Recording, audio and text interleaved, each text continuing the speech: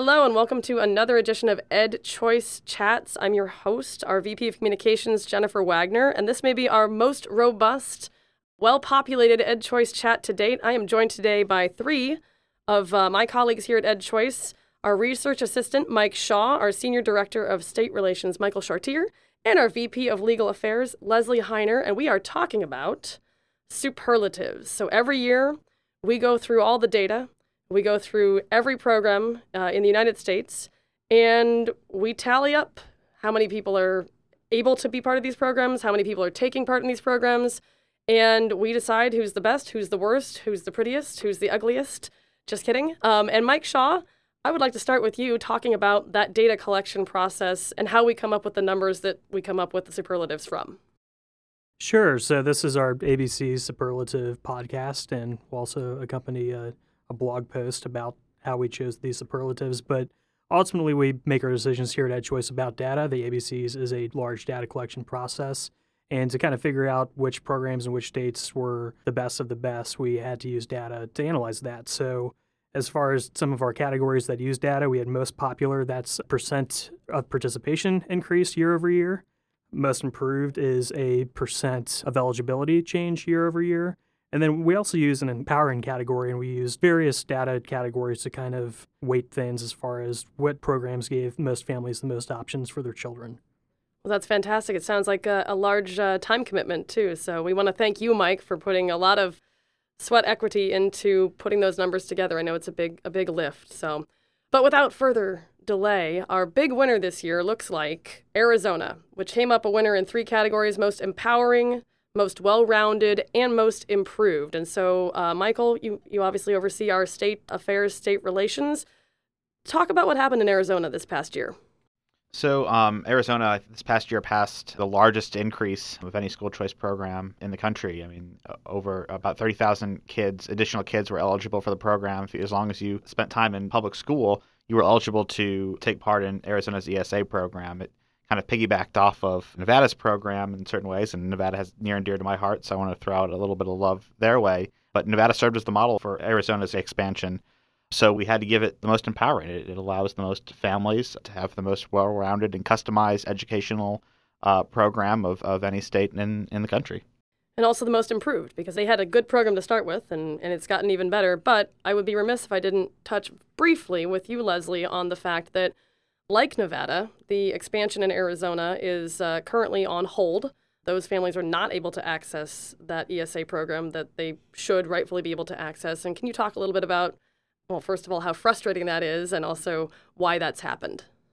Yes, it's frustrating in Arizona. It must be very frustrating for families who have been waiting for their eligibility for an education savings account, only to have opponents of school choice step up, and they have managed to secure a referendum that puts this expansion to a statewide vote in November of this year. Now, the ESAs are very popular in Arizona, but referendums are 100% political. It will be a major political battle in Arizona, and that's just a sad situation for all those kids in Arizona who are waiting for their chance. And it's just, it's just not right. It's not fair. It doesn't seem like much justice going on there. However, for me, I think the big rainbow out in Arizona is that several years ago when the courts said that Arizona couldn't do vouchers, that's when they came up with the idea to do education savings accounts. And the courts in Arizona said, yeah, that's great. Go forth and conquer. And since that time, families and advocates there have been working overtime to help as many families as possible. So my view is that even though we have this referendum in Arizona, and that's, hard for families, nonetheless, I'm betting that the families will win. I hope you're right. And I hate to stay on the negative for just another minute, but since we're talking about legal affairs and legal setbacks, our biggest legal setback this past year was, without a doubt, the rescission of the program in Douglas County, Colorado, which was in many ways a model for other states and other localities, and was a unique gem in the school choice world. So can you talk about what happened in Douglas County? In Douglas County, they had a very proactive school board that reasoned that if they had these district lines where all the kids within the district lines were supposed to go to their public schools, they reasoned that, well, what if that wasn't the best school for any child, and shouldn't they be responsible to help that child find the best education? And they said, well, sure, it should be our responsibility. So they adopted their own voucher program for the district. It's about the only state in the country where a school district can do this, and they did. However, the court stepped in pretty quickly when people mounted litigation and put a hold on that program. Well, that was in 2011. And that litigation is actually still pending. So during all these years, those who oppose choice have been working overtime to try to unseat the board members in that school district. And this last year, they were successful. So at the very first board meeting, when they were first sworn in, those who oppose school choice voted to rescind the voucher program in Douglas County, Colorado, which is just very depressing for the families there who really need that help. And Leslie, I heard that there's about 300 kids in that program that had signed up at one point. Is that number correct? There were about, I think it was maybe about 220 kids who actually took vouchers, and there were others that were standing in line waiting to take vouchers as well when then the court stepped in and put the program on hold. Thanks, Michael, for that data point. And it actually brings me to our next and happier topic. And I want to turn to you, Mike, because we do oftentimes have programs that are started that are small, certainly in comparison to the larger population of K-12 students. And I think this year the Arkansas program got itself a superlative for popularity. Still a small program, but Mike, can you talk a little bit about the growth in that program? Yeah, no, it sure is, and this is kind of an exercise in small numbers. Our criteria for the most popular category is the largest percentage growth in participation over the past year, and Arkansas Succeed Scholarship Program knocked that out of the water with a 557% growth, but it only went from 23 to 151 students, which is still great, and a large part of that was the added eligibility for foster care students into the program. It had previously been a special needs only scholarship, but now more and more Arkansas students are able to utilize school choice. So Arkansas is the winner, but I'd be remiss in not mentioning Florida's Gardner program, which is an ESA, and it actually had the largest student growth numbers for any program since last year. It grew by 3,068 students. So kudos to both Arkansas and to Florida. Florida continues to be a national leader in school choice, and preview of coming attractions. We'll have two great surveys coming out this year looking at their ESA program and their tax credit scholarship program, both from the usage standpoint and also parent satisfaction. So something to look forward to. In other good news, I think North Carolina definitely got the prize for best new program this year, and I'll throw that to all three of you to talk about North Carolina. I mean, North Carolina was the state that really passed, its only education savings account program of this past year. I mean, it's the only one that did that. And so obviously it got the win and the nod there. But they've, North Carolina's been going at this for a number of years. I mean, they had a voucher program for a number of years. I think 2011, Leslie, was that when they passed the voucher program? I think that's about right. Right, yeah. So, I mean, they've been at this for a long time, and they've sort of moved up to the next level of school choice, if you will. And so obviously, we give a lot of credit to the coalition there. I mean, Daryl Allison is doing an amazing job, and we'll continue to support and help the efforts of North Carolina to even grow and get bigger. Yeah, I think North Carolina is a good example of what we see in some states where when people really understand that, yes, school choice is good as a policy issue. It's fiscally good for a state. It's culturally good. There's a lot of things that are good about it. But when people really understand the good that it does for kids and for families and how it can really take a child who's not doing very well in school and then suddenly turn that child into a great scholar who's thriving and happy and can't wait to go to school in the morning, then it makes people work just a little bit harder to make sure that as many kids as possible can have that great experience. And I really think that that's what's going on in North Carolina. It started out as just good public policy, but now it's more personal as the parents have been really involved in expanding this program. And that personal education is part of the name of this program, which is Special Needs ESA. And it'll be great for special needs families in that it's one of the only, if not the only, ESAs that can actually be combined with existing voucher programs. They're still kind of working out the kinks about the pathways for that to happen, but it could give families with special needs students a myriad of options to educate, to provide therapeutic services for their children. That's outstanding, and I think we're going to keep on the positive note. Leslie, you are our resident town tuitioning expert, and our winner this year in the most inspiring category is the town of Croydon in New Hampshire for their town tuitioning program. So let's talk a little bit about that. Well, I love Croydon, New Hampshire, and the people who live there. You're right. I do have a special fondness there because in Croydon, New Hampshire, you had the town and the school there, school board, that determined that tuitioning kids to school, that should really be a program that allows kids to go to whatever school is best for them. To give you some background, New Hampshire has a lot of small towns, and towns will pay the tuition to send their kids to other schools, especially like in the case of Croydon. They had a school that went to grade 2, but they didn't have schools past that grade, and that's fairly common for small towns in New England and in New Hampshire, and so the towns tuition the kids to go to the next public school or another public school.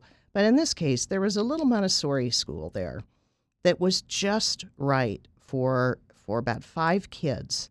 And so they tuitioned these kids to that little school, and the kids started to thrive and blossom. And so, of course, the prior governor stepped in and decided to shut that down. It was just ridiculous. Part of the Croydon story is that this is a lesson in the government acting in a really ridiculous way to hurt children, and nothing about this made any sense. What's inspiring about this is that, in this day and age where we're talking all the time, every single day we hear on the news about how politicians are fighting each other all the time. This last year in New Hampshire, that didn't happen. Instead, legislators came together and they met with the families from Croydon, and they met these kids who were going to the Montessori school, and they were just determined to do the right thing by these kids. And they did. So they took statutes that were on the books that Croydon had been using to justify what they were doing, and they solidified those statutes so that it is absolutely clear, 100%, there is, in fact, town tuitioning in the state of New Hampshire. And those sweet little kids from Croydon, New Hampshire, a little town of 700 people, they can go to that Montessori school and do very well. That is obviously why that is the most inspiring school choice victory this year. Well, we have reached our last topic of conversation, the most fun topic of conversation, the one that we get to look forward, the most likely to succeed in 2018. I'm staying with the theme of New Hampshire. That was our top pick this year, but, talk about that, but also talk about the other states, especially you, Michael, that are on the watch list of places that we might see new programs, expanded programs, more educational opportunity for K-12 students. Sure. So New Hampshire, obviously, as you mentioned, won our most likely to succeed in 2018 category. It is looking to pass, so the state of New Hampshire is looking to pass an education savings account program. It moved out of the Senate last year, and it's had a couple of big votes earlier on this year. It moved out of the House Education Committee, passed a big floor vote, and is currently sitting in the House Finance Committee, where it received a hearing yesterday, and there'll be a vote on that as well. So there's a couple more small hurdles for that bill to overcome.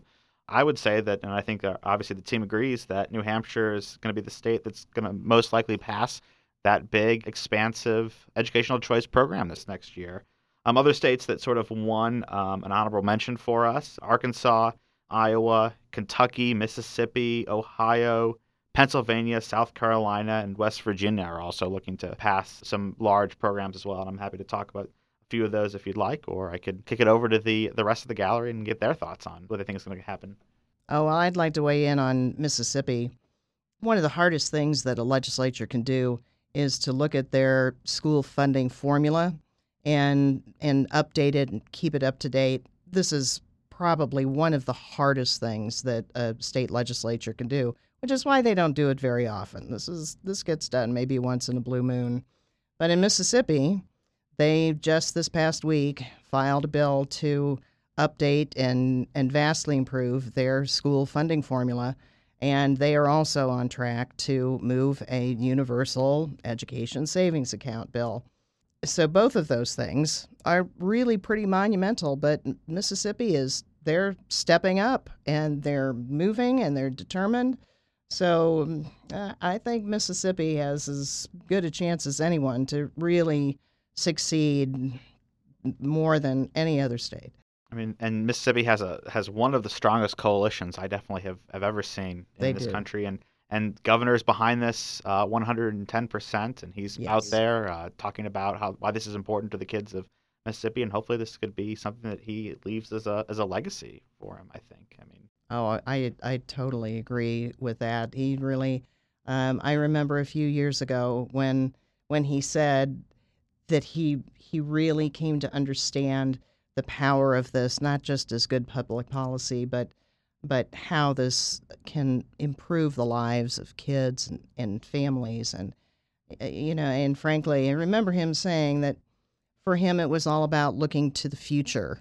And like you said, looking at a legacy, but even more than that, what do you want to see for the future of your state, the state that you love?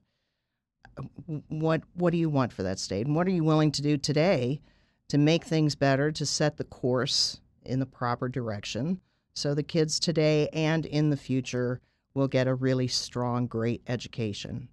That's all to the good for any state and certainly for the country. And just from a data perspective, I know our research team helped some folks in Mississippi with a voter poll to kind of inform the legislature and the public about what voters think of education in that state. Our research team is also looking at conducting and releasing polls and surveys in South Carolina related to private schools. West Virginia will have at least one as well in the coming year. So I'll be sure to be on the lookout for those, as well as our ABC's publication. Which you just preempted my shout out. First of all, I want to say thank you to Michael, Mike, Leslie for joining us. This is, again, our largest EdChoice chat to date, and thank you for your time. I'd also like to say that this is obviously being disseminated during National School Choice Week. We always post our superlatives and try to coincide with that. So that is an amazing nationwide celebration of educational choice at the state level and at the school level. So thanks to all who are participating in that week of events. And as Mike said, our ABCs of School Choice, the 2018 version, recently launched. You can go on our website at www.edchoice.org, and you can order your copy or copies for your organization or for your own personal review. Go on our website. Those will be shipped out in the next month or two. And as always, I want to thank everyone for joining us today for this latest edition of EdChoice Chats, and thanks for listening.